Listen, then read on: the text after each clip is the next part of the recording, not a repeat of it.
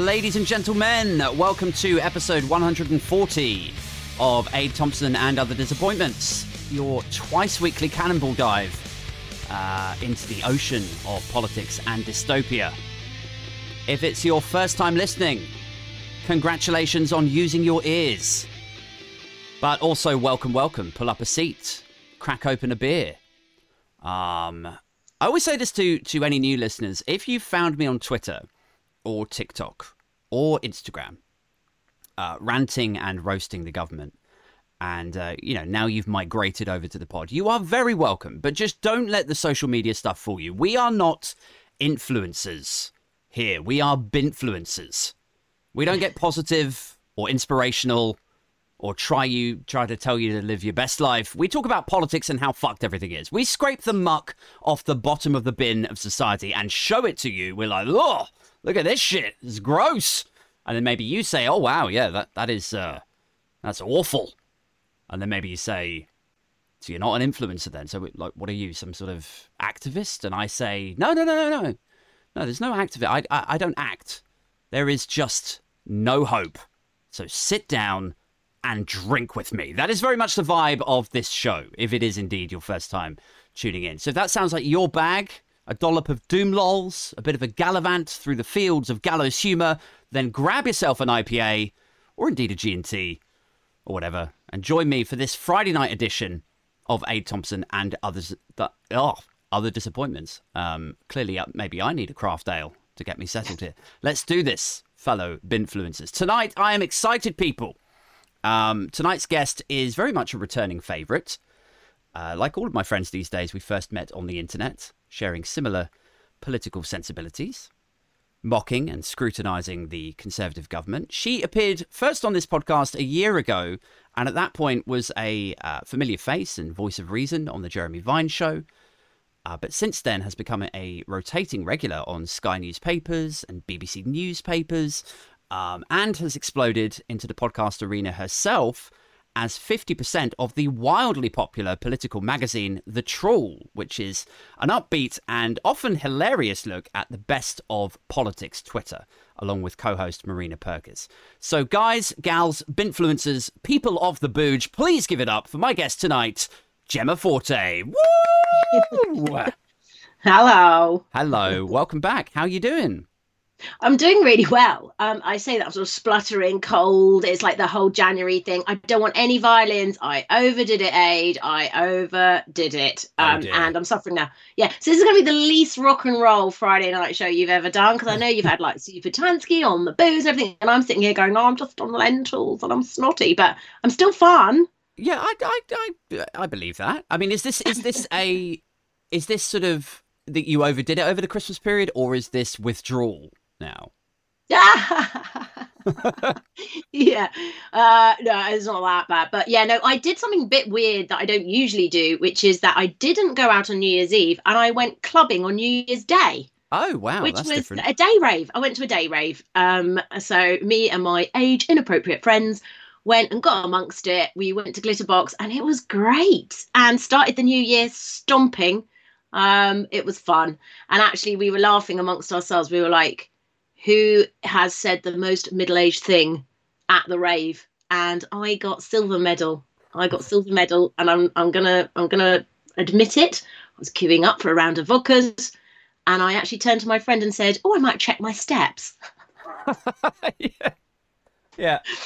I thought you were going to say something like, oh, it's very loud in here. Like, that's what I would say. No, not that bad. We were up for the loud. We were up for the the music and all that. But then my friend, they let off one of those big like tissue bombs. It's a moment. The lasers are going. Like, it's all really cool. And she went, oh, I wouldn't want to clean that up. So she got gold. Yeah, that's fair. What are we thinking? But these things happen. Happens to the best of us.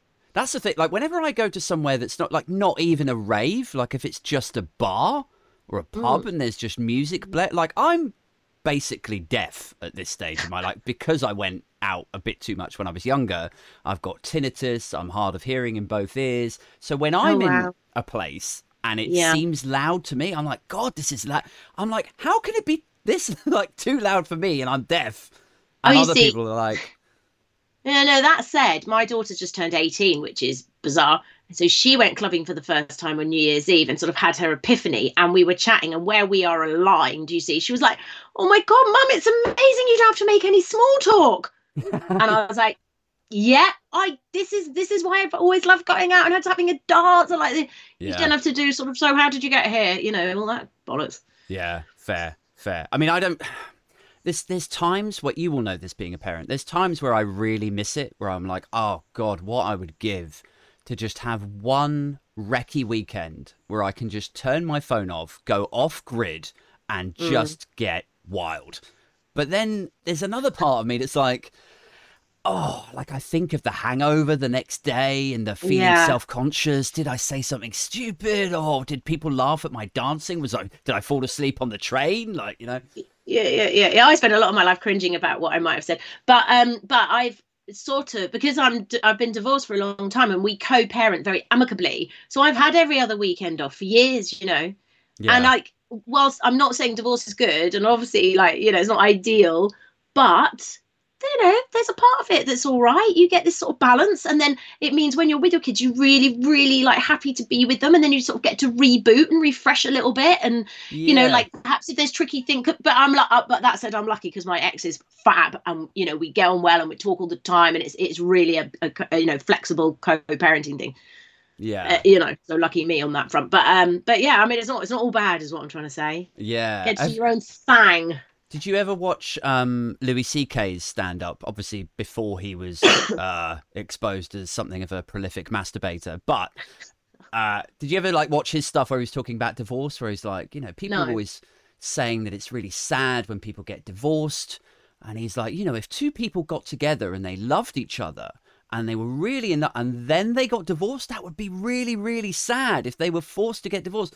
But then he's like, but that's happened 0 times. Like, divorce is always good news. Like, it usually means that it's kind of run its course. And yeah, sort of situation that you're alluding to, it's like, you know, there's some pressure there in a marriage that for one reason or another has kind of gone awry. And then when you do Yeah. part ways, it does give you a bit more freedom and space. Yeah, no, he's a good geezer, my ex. It's all good. We divorced well. Good, Got good. a great divorce, you Yeah. know. Let's get on to some news and Yes, current affairsy politics. stuff. So it's a big news day today. Mm. The cost of living crisis over the last couple of months has propelled, I think, about half the country into fuel poverty in some capacity. Mortgages are fucked. The government is corrupt. People are getting their diagnoses in a toilet cubicle, and A&Es have stopped taking patients in some areas. But the Royals are front page on everything. So Yeah. I guess my first question for you, Gemma Forte, is what the fuck? Mm. I woke up this morning and I had a look at and on the Sky app they do all the front pages, and I actually did a tweet about this. I collated all the front pages, and I was like, so 500 people are dying needlessly a week, Mm-hmm. and the government are about to impose law to say that we can't strike, and every paper Mm. apart from the Financial Times and the Guardian went with, oh, Harry, you know, and always had a row. They've had a row and they've had a fight, and ugh. And to me, that's, and of course, it's what everybody is going to go there for, because the people, one person wrote underneath, well, it doesn't matter who buys papers anymore. And I was like, no. Oh, They still mate. are the media, Yeah. because all the shows that I go on are governed really by what the papers are saying, and then we discuss it, or it's you know, it ends up being what everybody is talking about on Twitter or whatever. So that's ends up being the diet, it ends up being the food on the plate to talk about, and it is purposeful, because let's face it, do the Sun, the Mail, the Telegraph, all these papers that are complicit in bolstering up this terrible, as you say, corrupt, quite rightly, government, exposing what is happening. And, you know, I think people are aware of what's happening. And there are plenty of people, of course, who are incredibly informed and furious and fed up. But there's enough people who, for whatever reason, don't have the headspace. And obviously, many people who are just struggling to get through the day. And there's also people who, unlike myself, are really happy for that to be the main talking point, because Okay, I mean, there was a, I'm not going to say who, but somebody I go on telly with like replied to my thing, and I just ignored it because she said, "Well, I don't care about the NHS. It's always." And I just thought, "Oh God, I can't relate." And she said, "The royals are escapists." It's like, what? Yeah. We're a nation of morons, It's you know. like, it is like a sort of soap opera that a lot of the country can engage with. And I understand that. Like, if you lived quite a boring life, maybe the salacious details of a family and two brothers falling out, and like, maybe it would be, Mm. it would tick a box for you in some capacity. What I don't understand is what the draw is for political editors or editors of publications to just sprawl this shit out when there's so much other stuff that's going, like the government corruption shit. Like, whenever I say the government are corrupt, people usually step into the conversation and say you're being hyperbolic or you're being hysterical. It Well, you're is not. no. Look at the VIP PPE lane. Like they're absolutely sorted Yes, their mates out. it is a That is matter of corrupt. I fact. mean, Boris Johnson put Alexander Lebedev in the House of Lords. He's the Baron of Siberia. Yeah. Because why? Well, I mean, that's a whole nother conversation, but that is corrupt. You're not being, what is it, hyperbolic? Hyperbolics? Could be either, really, couldn't it? Hyperbole. You're not being over the top. Yeah. Okay, I've just had a thought. So years ago, in fact, when I lived with my husband years ago, I remember before kids, so Lily's 18, long time ago, we used to get on a Sunday, and this was back in the day when we'd invariably have been out on a Saturday night, wake up on a Sunday, those lovely sort of pre-kid days where you got a bit of a hangover and the day is yours. Do you Yeah. remember that? And you wake up, have a cup of coffee, and then it would be, he'd have always gone to the shop and got our papers of choice, which would be like maybe the Observer, but definitely the Times every week. And then we would pick up a copy, and I don't mind admitting, of the News of the World. Yeah. And then what you do is that's the one when you've got a hangover. I didn't have hangovers every weekend, by the way. But on the weekends when you might, that's the one you're like, fight over it. No, I want to see. No, I want to see. And we were part of that population that we put our money into that kind of, because the gossip was like insane. And of course, I totally understand how immoral the depths of that they sunk to get those stories. I am anti that. La la la la la. I wouldn't buy it now, all of those things. But we did then. And it would be something like, so-and-so's put a hamster up their ass, or, so-and-so slept with so-and-so and said X, Y, and Z. And then it would almost be like, okay, toss that to the side. That's the old rubbish. And then you read the paper. Yeah. That was sort of like how it went. And what we're looking at now is that sort of today, anyway, at least, the papers don't always do this. So the papers do some great work still. Sure. Not all of them. But the fact that you've got only two today who went with the strike stuff, and that really scary tyrannical law that might come in, then you've almost, now you're at that point where just give them the light old tatty gossip, which is, I think, I did amuse me to see that Harry once went to something and had frostbite on his penis. Fine, that's funny. There's a place for or that. did they have a fight? I actually haven't really even engaged with it yet, but I think they had a fight or something. Like, that's vaguely gossipy, but I'm not one of these people who's massively tribal about it. But to have 18 pages and for it to be discussed for hours and hours and hours in depth, I'm not going to switch the telly on today. Yeah, I mean, that's the thing. Like, I get that there's a place for it. I get that it can be titillating to some people, in the same way as I understand that for a lot of people, waving a Union Jack around is a big thing, and they love the royals, and they're all about British identity and sovereignty and all the other buzzwords that we throw around. And that doesn't float my boat. Like, I don't tie myself intrinsically to national identity in the same way that a lot of people do. But I respect it. I understand there's a place for it. What I don't understand is why it is amplified to the level that it is on a day like today, when there's so many other important and equally I would say titillating or engaging stories. Like, we were talking about corruption a second ago, but we should be talking about the NHS collapsing. We could be talking about, like you said, the VIP fast lanes. We could be like, there's so many pillars of scandal out there to explore. It just sort of, I don't know, it's sort of, maybe it brings me on to another question for you. Like, to what extent do you think this is deliberate distraction? Like, are there newspaper proprietors and editors who are like, we'd love to report on how this old lady died on a trolley after waiting 13 hours. We'd love to talk about that, but we've kind of been told not to because it could lead to civil unrest or... I look, I'm cynical about it to some degree, but I also do still think that they're led by what gets the clicks and what people want to hear about. And I also do appreciate that as somebody who's very immersed in the world of news and politics, it's a pretty grim place to be. There hasn't been a lot of good news for a long time. Like, we're not getting any announcements where you go, oh, that sounds brilliant. Oh, that sounds really great. Oh, they've come up with a plan and it sounds really imaginative. Oh, great strategy.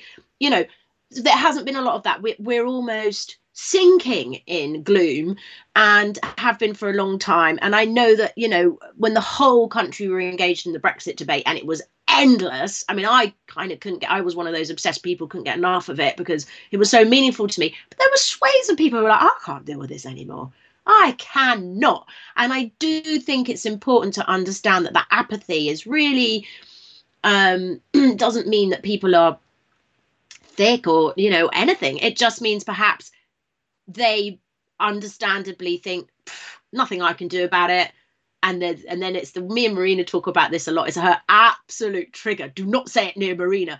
But because when people say they're all as bad as each other. Oh, mate. And it is. It's awful. It's awful because it's like, no. Like, if please, because, you know, I'm not saying the other lot are perfect, but like this lot are particularly heinous. And so that's really, really dangerous. So how do you tap into the people? I don't know.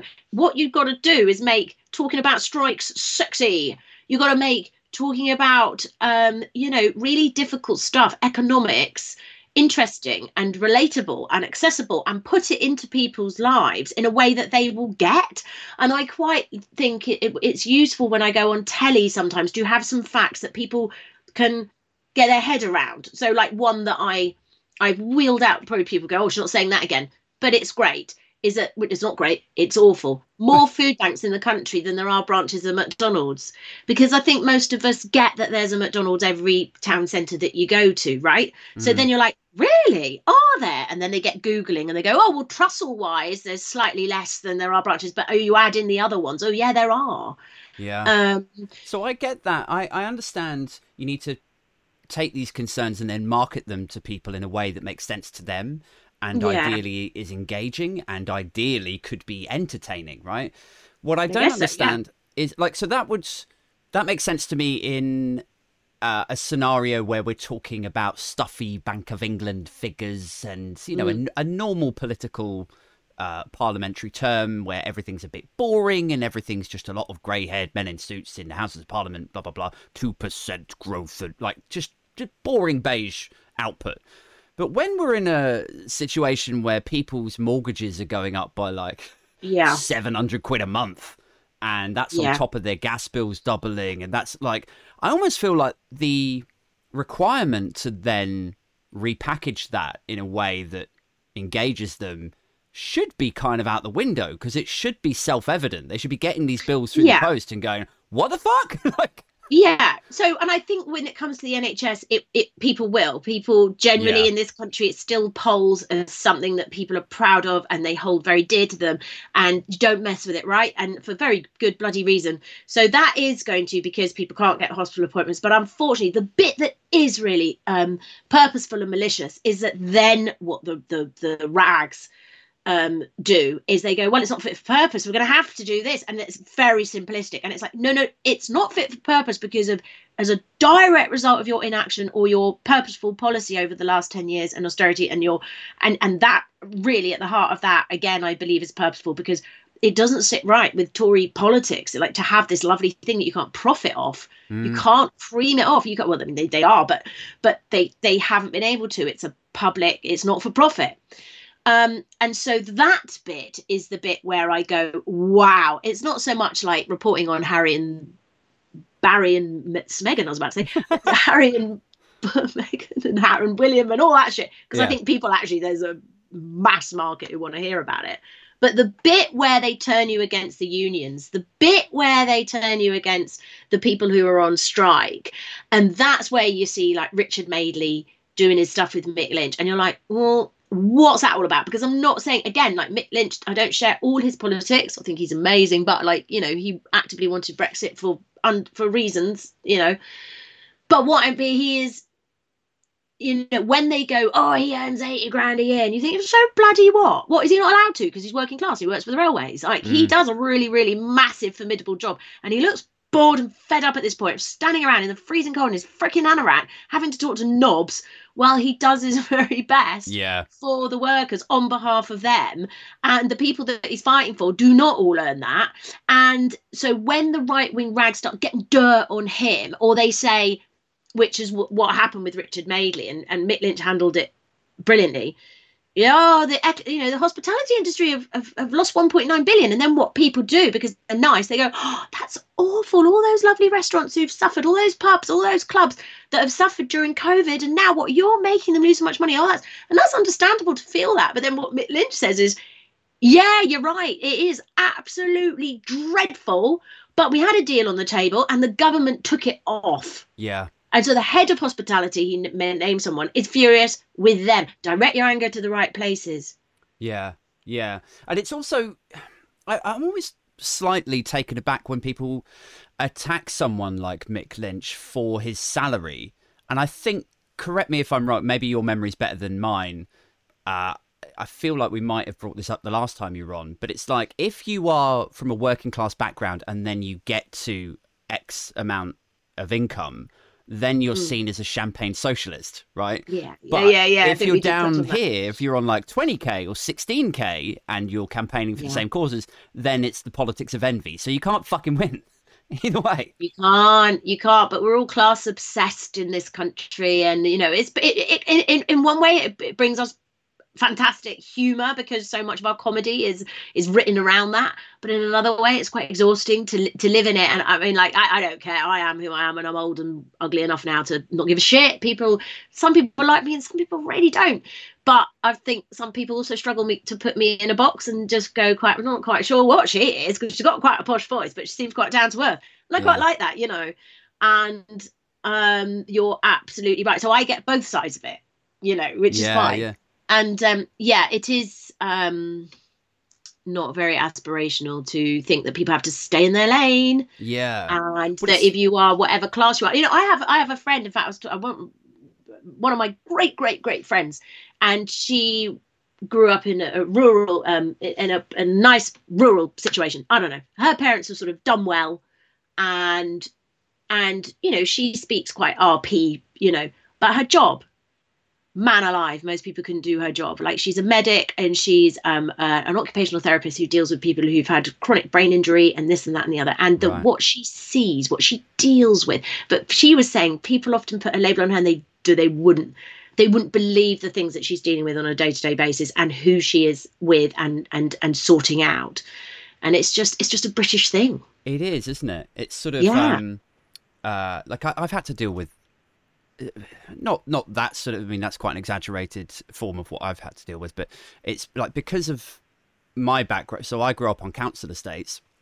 I went to a state school comprehensive, but because of things like unconscious bias, I imagine, has probably played a role in it. Like, I warmed to people at my secondary school who spoke and look like I do, and invariably they were the children of like directors and PR consultants, and whereas like my mum was like a secretary, my dad was like a local radio DJ, and you know, they had split up, and we were in this council house, like they ended up buying off an estate. But anyway, long story short, I was this sort of, I guess, like well-spoken-ish kid, but also from a council estate. So it's like you end up in this thing where you're like who am I? Too council for the rich kid friends that you've got, and then too posh for the kids that are on your estate. It's kind of weird. Yeah. I went through a phase when I was younger, when I was really young, like 14 or something, of like trying to speak less posh so that I fitted in, and just obviously sounded like a massive dickhead. I was about to say, you didn't stick with it then. Yes, I don't do that anymore on telly. Can you imagine? What? Yeah, like that. No, don't do that. No. Just be who you are. Oh, the other interesting thing about this is I have a couple of friends who've done really, really well for themselves. Absolutely picked themselves up by the bootstraps and are phenomenally successful. One of my friends, she's earns an eye-watering amount. She came from a really, really humble, like poor, like working class upbringing. And then the rub with that is her kids. Her kids are like, raised in this massive house, Yeah. and they've never had to worry about money. Oh And man. she's like this sort of like socialist at heart, like la la la la la. And it's quite confusing for her because she can now afford private education and all this. So then that informs her like, well, what, all that Yeah. sort of guilt. And then of course, like, well, her kids are, what are they? They're middle class, like 100%. So yeah, it's really interesting, isn't it? Yeah, so we have that dynamic, like myself and my girlfriend. So she is privately educated from sort of Dulwich area. Her mum's got a CBE, like they've got this nice big house, and I hope they Yeah. don't mind me talking about this stuff, but like they've had quite an affluent upbringing. Yeah. And then here's me, who comes from council estates, Yeah. and now we've got 2 kids, and we were talking about maybe moving back to London at some point. She was like, well, if we move to London, we have to send them to private school. I'm like, whoa, whoa, whoa, whoa, whoa. Where is that coming from? But in her mind and her upbringing and the bubble that she's been raised in, that's just a given. Like, you wouldn't send them to a local London school. And I'm like, well, really? Like, just out of the question? It's like... But then, this is the thing, and I hate snobbery. It's my absolute... I hate snobs. And hate's a strong word. I stand by it. But I also don't like inverted snobbery. It's lazy, because if someone's been brought up in an affluent upbringing, don't write them off either, because they could be the best person ever, and it's just ridiculous, and it's also not their fault. We're all just born where we're born to whoever. Let's not be, let's just take people on face value and wish everybody the best. And that's why I want to live, bringing it back to politics, in a fairer society, so that the people that don't have the opportunities, might do what my friend's done and done very well for themselves. And that it goes back to education and to being having good teachers, having good mentors, being introduced to things that perhaps your parents can't because they're working too hard or they don't know about it themselves. Having your horizons broaden. And that's what upsets me so much at the moment, is we're just getting back to it's never been equitable. Of course it hasn't. And I am not a communist, but just to have less of this horrible gap that we've got at the moment, crushing people's hopes. Do you mind if I ask, so your friend that came from humble beginnings, who now is making good money, did she go through like university and stuff when it was still all free? She's in her 50s, so she went to state school, state comp, but she did get herself to university, and I think she was very proud of that. And I'd imagine she'd have been given a massive grant. And then I think she came out with some debt, but I met her when we were runners and we were getting paid, wait for it, £100 a week for 6 days. And I mean, that was shit then. This isn't because I'm old and it was like, oh, that was loads. It was nothing. And we were, living at home, and we were having to get ourselves to Pinewood, which was miles away, in her shitty old car and everything, which was like this little old Fiat that broke down. So, she's done well. She's done really well. Okay, that's good to hear. I was just curious because, people protest for good reasons to make tuition free again at university. I started uni when tuition fees had just come in, I think a year or 2 years before. Well, she's older than you, so I didn't go to university, so I don't know. So I'd imagine it was affordable, put it that way. Yeah, and it's such a giant thing, isn't it? It's like you can, if we're focused on social mobility and like giving people a chance to just get their heads down and work hard and get on, as David Cameron was saying, then you need to give people a route to achieving that sort of stuff. And slowly, we're going backwards, because I'm back to saying to my kids now, I'd maybe consider not going. Yeah. I mean, my daughter wants to go, but she's going to have a year out and she's going to work for the first half of that. And then she wants to go away and do this, that, and the other. And I've encouraged her since she was 16 to have work experience, like A, so I don't have to keep giving her money, but B, because it is great. Anyway, boring, I'm sure. But the point of it is, it's like, it's not like an automatic decision to go now unless you're going to need that degree. It's like, well, it's such so a huge amount of money. Yeah, it's like, I mean, I've had similar conversations, not with my son directly because he's a bit young for that, but with Lucy, I've been like, it doesn't have to be a foregone conclusion that he goes to No. university. I would actually rather train him to do programming, and then by the time his friends go to university and start enveloping in debt, he'll be contracting. I was like, he can live in a student house and have the whole lifestyle, but his friends will be going in debt, whereas he'll be like accumulating wealth. Yeah. I started work at 18. I didn't do uni. Yeah. I'm all right. Let's bring this kicking and screaming back to modern politics, though. Yes. I wanted to get your thoughts on, we were talking earlier about the NHS collapsing and all of these other myriad problems that are happening whilst we're being distracted by the royal stories.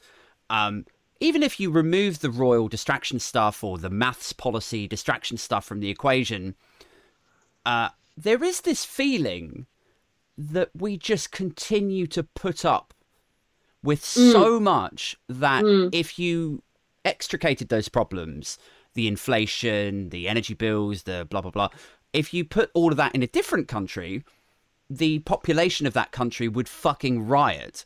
So what is it about Britain, do you think? Like, why do we put up with so much where other countries wouldn't?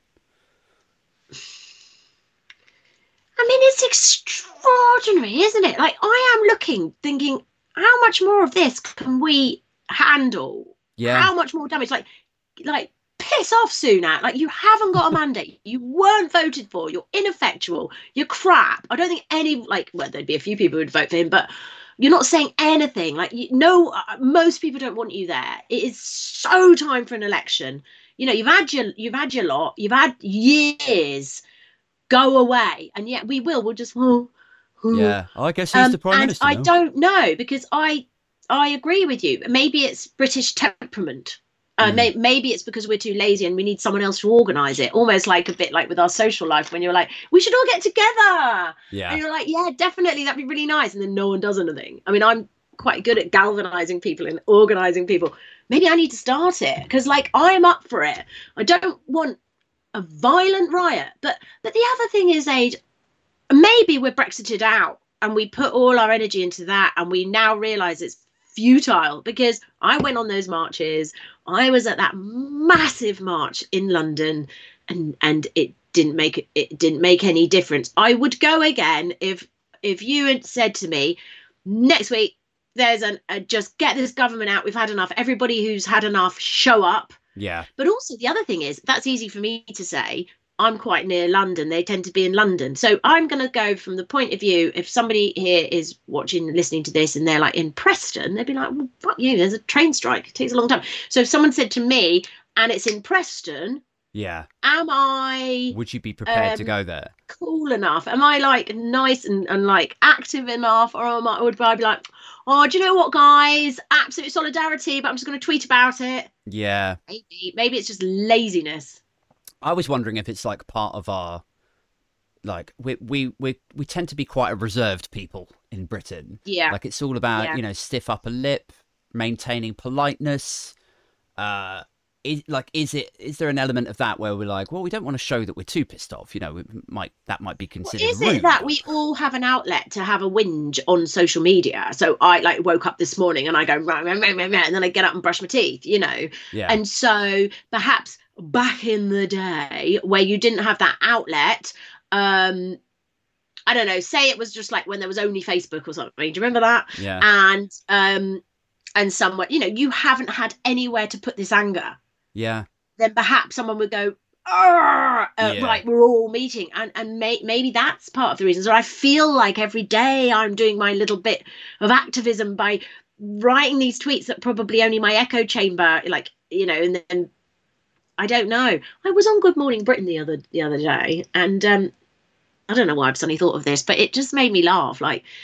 The Express, whenever I go, the Express only on the digital content, they just hate me, which is fine because I hate them. And I've said it before, hate's a strong word, and I mean it. So they put me in, and they were like, this shouty woman. They know my name, right? And they referred to me as this shouty woman 3 times, which is funny. And they always choose the worst screen grab. So I'm like, so it looks like, shouty woman. And it just makes me laugh. I don't give a shit. I don't know anybody that reads the Express. And it's kind of a badge of honor. but they were like, everybody had to switch off. And it's like, what are you basing that on? Yeah. Like, what are you basing that on? And it's like, it's fun to rile the right people. Yeah. But It's fun to rile the right people. But then it's nothing, isn't it? It's a drop in the ocean. It's we need a riot. yeah. I feel like firstly that would fascinate me. I'd be like, why have they, like, who is it within the offices of the Express that has decided editorially to refer to me as this shouty woman? Because that's clearly, if they've referred to you at 3 times, that's a decision that they've made, right? And then secondly, I'd be like, well, just to come back to your earlier point about, like, now we have this outlet, you know, now we have Facebook and Twitter, and maybe that serves to placate us to some extent. But then so do the French. You know, other countries have Facebook and Twitter as well. Yeah, that's true. And they kick the fuck off. Like, I just wonder how, like, what's that saying where they say every civilized society is actually only 3 meals away from riot. I'm sure I'm butchering the quote. Yeah. So I do wonder if things do continue to get as bad, like if we carry on down this trajectory of decline and deprivation and bodies on trolleys in wards, and at what point will people not have the money to feed themselves? The food banks are already exploding. I know. When the food banks start running out, people are going to get angry, and they're going to find some way, train strike or not, to get up to London. It's just like, it's almost like it's been such a drip, drip, drip, drip. Yeah. That maybe it's because it's not like overnight that people can't compute why it's happened. And of course, it's 10 years of austerity, which I think was the biggest false economy in the world. We've all been there. You know, then you've got Brexit, then you've got everything else. Do you know what it's like, it's like a really well-written political drama where, like, you're talking about, like, drip, drip, drip. It's like they've just peppered each season with a little bit of chaos that at the end of the 5th season or whatever we're at now, after Brexit, cost of living, NHS, blah, blah, blah, now finally the end of, like, all of these plot points are all going to come together and it will explode into some god-awful fucking Gaddafi shit. Like, it's a terrible point. It's really terribly sad to see. Your point about everybody's only missing 3 meals away, and made me think of an A&E doctor called Dr. Andrew Mayerson, who I've interviewed on an NHS special, and also he's great on Twitter and stuff. He's a real activist. He's at all the rallies. Yeah. And interestingly, he's American, and he's over here working. Bloody foreigners, eh? Bloody foreigners coming over here and taking our jobs. Yeah. And he just says, you know, as someone who grew up with the American health system, I can't tell you what you're losing here as you see it destroyed. But he was describing how in A&E in the last year he's been hit, like physically assaulted 3 times, because, like you're saying, back breaking point, if you were sitting with a relative that's in agonizing pain, and you're their partner or you're their daughter or whatever, and they're not getting their attention when you're knackered and you're stressed out your nut, and then they're not being seen, and then they're still sitting on a plastic chair, that is spilling out into disaster, and then they're getting like punched, and that broke my heart, because he's still getting up every morning and going to work, where I mean many aren't, and I do not blame them. Yeah. They're just going, I can't do this anymore. It's too stressful. The only way I can manage this stress is to not do this job. Yeah. And that broke my heart when he said that. I was so upset. And there were other things that were said in that thing. And where's the anger? I know where mine is. I get to rant about it. But where is the collective anger? You are correct. We should be at Westminster with placards, just going, get out, physically dragging them out. Enough is enough, you despicable bellends. I'm going to go with bellends. I thought you were going to drop the C-bomb there for a minute. There was so many ways I could have gone there. I did, you know.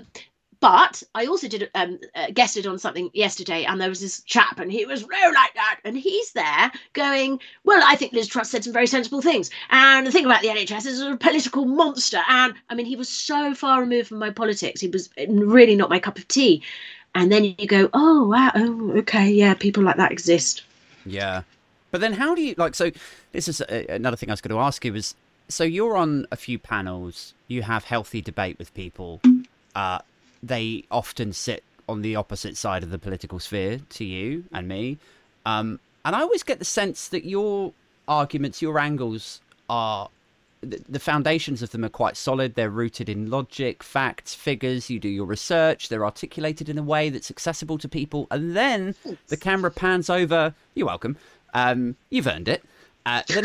Then the camera pans over to the other person who is, you know, we won't name names, but it's going to be some guy over here in a suit. And he just and it is usually a he, gets to just dismiss it, and it's just scoffy and it's just arrogant. It's like, what a load of rubbish. Oh, we've heard all that poppycock before. And there's no logic there. There's no fact. And it's so frustrating to watch that happen, because it's like, well, hang on a second. Her methodology and argument is more scientific than yours. Like, where are you coming from? You don't get to just dismiss it, you know?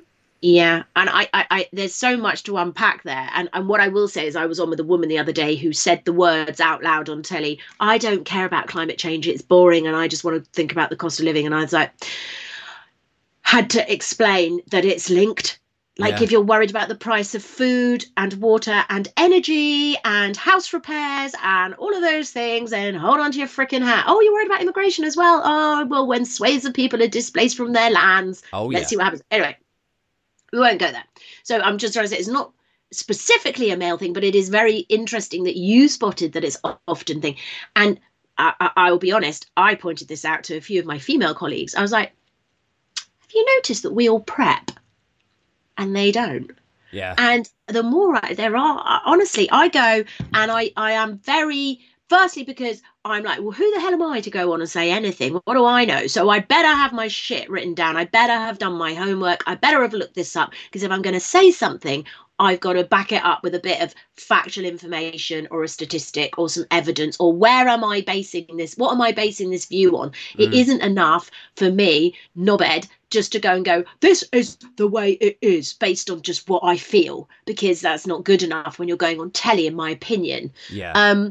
So I try. I'm not saying I get it all right, but I give it a go to try and base things in a bit of fact. And well, then also, you're right. There must be a fear factor to that, right? Because if they go on TV, opposite side of the panel, and they get to just scoff and dismiss and disparage, and it's just, okay, cool. Then the Express or Mail or whoever then publish it and go like, this person shamed Jemma Forte, like shouty Jemma Forte into, and then everyone switched off thinking that this person was victorious, or, you know. Whereas if you go on to the same debate, ill-prepped, and you are dismissive and scoff back at them, you would be fucking mauled for it. Like, they would be like, she's ill-prepared, she doesn't know what she's talking about, we fact-checked her, like...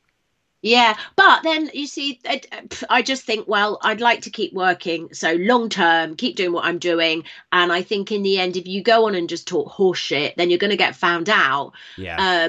And your opinion can change, or you can learn, or, you know, facts can, you know, sort of materialize that make you change your mind. But like, I hope that if someone dragged a clip out from 2017, I probably really would still stand by what I said. Yeah. Whereas, perfect example, and I am going to name and shame. I've never forgotten it, because it was February half term before the COVID pandemic struck, and my mum lives in Italy, and she was like, God, all these, you know, COVID was in the Italian hospitals. It hit them first because they had all the hospitals where the Chinese goods were made, and a lot of Chinese workers coming over to work in Gucci Pucci Prada in this part of Italy. Yeah. So they brought it into the country, and then it went to the ski resorts, and then it spread around there. And then those hospitals were totally overwhelmed. They didn't shut anything. They were like, what the hell is this? Pandemic. And then I remember going, like, it was on the news that like loads of ski holidays from all over the UK, from the north, 5,000 of the something were going to this resort where there was loads of COVID. So I said on Jeremy Vine, I was on with Dan Wootton. Right. I'm sorry to hear and that. I said, wow, don't you think that we should be testing everybody when they come back, or like making sure they haven't got a temperature, because otherwise it will spread around and come into Britain. Yeah. Dan Wootton was like, oh, that's so what someone like Gemma would say. You're just a scaremonger. This is nothing. Like, oh, a few people in Italy have got a cold. It's Yeah. nothing. Like, yeah. And he went on and on to the point of, I was like, well, isn't that just common sense? Like, in Italy, it looks really bad. It's like they're all going around in sort of spacesuits and people are sort of dying on. But it's And I just remember exactly thinking then, like, that's exactly no. what I'm And if talking you about. played that clip, like, and then, boom, it was in Britain. Yeah. But then I feel like they then react in two different ways. They either dig themselves in deeper and they're just like, no, it's all right. Like, even though the British hospitals by that point are overrun and there's, all those phone calls. Yeah, like, and I'm not saying we could have stopped it coming into the country full stop, but I mean, no. we could have like tried our best to perhaps get a handle on it before it spread round like wildfire. Buy yourself another 2 or 3 weeks of prep time to construct to a try and Nightingale. find some PPE. Yeah. That you've fucking got rid of. But yeah, they either dig in deeper because they've talked themselves up and they've backed themselves into a corner. So now the only route that they've got is to just continue to bolster that same position, or they shamelessly adopt the opposite position, but with no grace, no sort of like, okay, look, I accept, I got it wrong. Like, I think Piers Morgan, for all of his faults, and I'm sure, let's not list them, let's not bash Piers Morgan right now, but I feel like at least with Brexit, at least with, what's the other thing he was wrong about recently? But he did platform Andrew Tate recently. Yeah, but that's pretty bloody gross. Oh, yeah. But I think, so give him 5 years, because it's taken him 5 odd years for him to just start backing. Oh, Trump was the other thing. So he used to be Bezzy Buds with Trump. Yeah.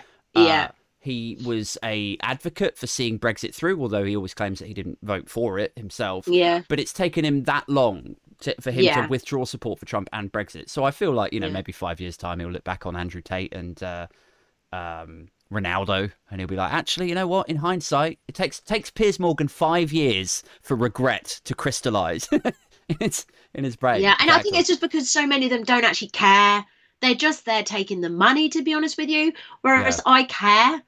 I just fundamentally care what I'm talking about. And I think there are a lot of characters in the media that it's all about their TV appearance. It's all about, like, is this going to be a good clip? Is this going to get me more followers? Is this going to make me... And that's not my reason for being there, really. I don't know. That's an interesting thing to bring up, because I've heard this, right? So I, like you, I'm sure you know way, way more people than I do, but I know a few people dotted around TV, and the sense that I'm left with, in fact, not just a sense, I've had this communicated to me quite clearly a few times, that there are people who take the right-wing angle or the alternative culture war angle, whether it's bashing Meghan or being very, very vociferously pro mandatory poppy wearing or something, like whatever the story of the day is, they will take that angle and run with it and construct some sort of narrative that they believe absolutely nothing, like they're not signed up to that belief, they just like good TV. Yeah, absolutely. I mean, look, if you go on GMB, okay, you get a really good traction. It's a very, very hugely watched show. And you get a lot of social media, sort of like you get a lot of new followers and stuff like that, right? So it's a good thing to go on. Cool. And I've done it a few times over the years, and then they haven't used me for ages, and then I did something the other day. But that's not the point. The point is, within that interim, there have been 2 or 3 times when they've rung me, but they've said, could you talk about this? And I have had to say no, even though it's like, oh, I wish they'd asked me to do something that like I can talk about, because I would like to go on. I like going on there. I want to go on there, but I don't want to go on there and talk about something that I don't think or believe, because long term, I don't think that's going to do me anything. But what they can easily do, because it's GMB, is then phone another 50 people who will say yes. Yeah. Because, and so, I mean, there was one time even they said, oh, can you want to come and talk about Squid Games? And I was like, oh, I haven't seen it. And they were like, well, could you? And I was like, I haven't got time to see it. And they were like, well, and then I was like, no, like, I can't go on telly and talk about something I haven't seen. Yeah. But I think some people would. Yeah. Well, I think some people would just quickly, like, pull out a Telegraph or Guardian review of it, and they'd be like, yeah, okay, I could probably paraphrase that. Yeah. So I mean, that's a weird example, but and it's just, and you can tell who they are, the ones that are like that. And then but I also meet a lot of people who are really passionate or really believe or very just invested in the world of politics and find it endlessly fascinating. And I like going on with those people. I prefer it rather than just someone that's just spouting for the sake of it. I mean, weirdly enough, the ones that you go on with where it's just they just talk bollocks, you do get better traction. Yeah. And it's easier to sort of like win the argument if that's what you're about, which I'm not. But weirdly, those are the ones that you end up getting picked up. But I'd rather always go on and have a nuanced debate because I'm boring. Do they ever, like, and again, I'm not going to ask you to name names, but have you taken part in debates where the producers or whoever have said, we want this to be fiery, we want this to be clickable? No, do you know what? They really don't. And, Really? and I think that's good to dispel that myth. They don't tell you what to say and they don't tell you how to be. That said, if you weren't at all opinionated or argument, you wouldn't get booked. And I know that I'm gobby enough and feel what I feel strongly enough, which is probably why I get rebooked. Although there's one place at the moment where the other day they were like, well, that wasn't, they did say on the back of it, they were like, there wasn't much conflict there. And I was like, well, there wasn't much to get conflicted about in the topics. And if they don't book me again, that's fine. So I think a lot of them are looking for that. Yeah. And they deliberately book guests that they know are going to clash. And I'm always on, like, Jeremy Byrne, which I love going on. But, like, you're always with someone you disagree. And that's just part of it. And, of course, Jeremy keeps non-biased. So if I just sat there and was, like, wet weekend and didn't believe anything strongly, you wouldn't really have a show. But where it annoys me is when you come off at the end and someone goes, like, who's just talked, like, a really full-on argument. Yeah. And I assume they mean it. They turn around and they go, gave them what they wanted there. And I think, wow. See, this is what I've heard is like people will meet up in green rooms of these shows and they'll be like, I don't believe that shit. You know, I'm not really. Yeah, I've heard there's quite a few people who have said that to me and I'm always staggered. Yeah. Me and Marina talk about it quite a lot. We're like, you know, personally. But it's like, I can kind of understand the financial motive to adopt a position that is engaging and will spark a debate and strong feeling to generate good TV so you continue to get booked. You've then got that income stream. I mean, it's a self-serving way to be, but I understand it. But the thing that's fascinating about it is psychologically, it's like it takes one kind of person to do that, then it must take a completely different level or like refined subset of lunatic to do that and then go into the green room and almost brag about it. To go, I don't believe any of that shit. I have no integrity. But like, I'm gonna, without sounding like an old fart again, if you're looking for longevity in your career, if you're looking to do this sort of thing for a long time, or if you know, you want to be able to sleep at night, like it's not the route, right? And it doesn't take much to trip yourself up and come out with something that's gone over the line and that is no longer controversial. It's just really objectionable and disgusting and rancid. And, you know, then you're just going to get a reputation for being a lunatic. Yeah. Yeah. Well, this has been fun. It's been Jemma lovely. Forte. Yeah, it's been really good to catch up. Thank you so much for joining us this evening. If you guys are listening or watching this and you're not checking out the Trawl podcast with Jemma Forte and Marina Perkis, obviously go and download that and subscribe to it now. It's great. You've been on it quite a few times. You're a source of gold. Oh, well, that's nice of you. Yeah, I've heard that I've been featured as so you do I want to name it correctly. Is it a dessert or a... Yeah, we call it the pudding. So basically the Trawl is all like we go through social media and we look at the clips and we feature what people are saying about it and then we discuss it. And so we have a pudding at the end, which is always like a clip that we love that is usually invariably funny. Sometimes it's moving. And Aid's featured 2 or 3 times. And I think you got Pudding of the Year on our Christmas special. It was a very funny one. You know, I don't want to brag. And it made my kids laugh as well. We were in the car and listening to it and they thought it was hilarious. Good. Well, I'm glad to hear that these things are going down well. And yes, it's an honour to be Pudding of the Year. Too bloody right. Yeah. So yes, guys, do go and check out the Trawl with Jemma Forte and Marina Perkis. Thanks once again to the Patreon backers who continue to support this show. I will be meeting hopefully a lot of you at the live show that we're doing. Me, Super Tansky, Jolly on Rubenstein. I'm going. Hayden. I've got my ticket. Gemma's going to be there. Marina's going to be there. Having a girls' night out. We'll be really pissed whooping in the audience. Good luck with that. Good. I mean, as long as I've got one sort of whoop of support there. I haven't written. It can be really loud. It's sold out, mate. It's sold out. I know. Like, and I'm doing a stand-up or some sort of like comedy thing in the first half, and I've not written any of it yet. So I'm. Well, you need to get on with it. Yeah. We're expecting good things. Yeah. Right. I got to go. Thank you so much once again, Jemma. I'll be back on Wednesday for the solo show. Until next time, goodbye. Take care of yourselves. Cheerio!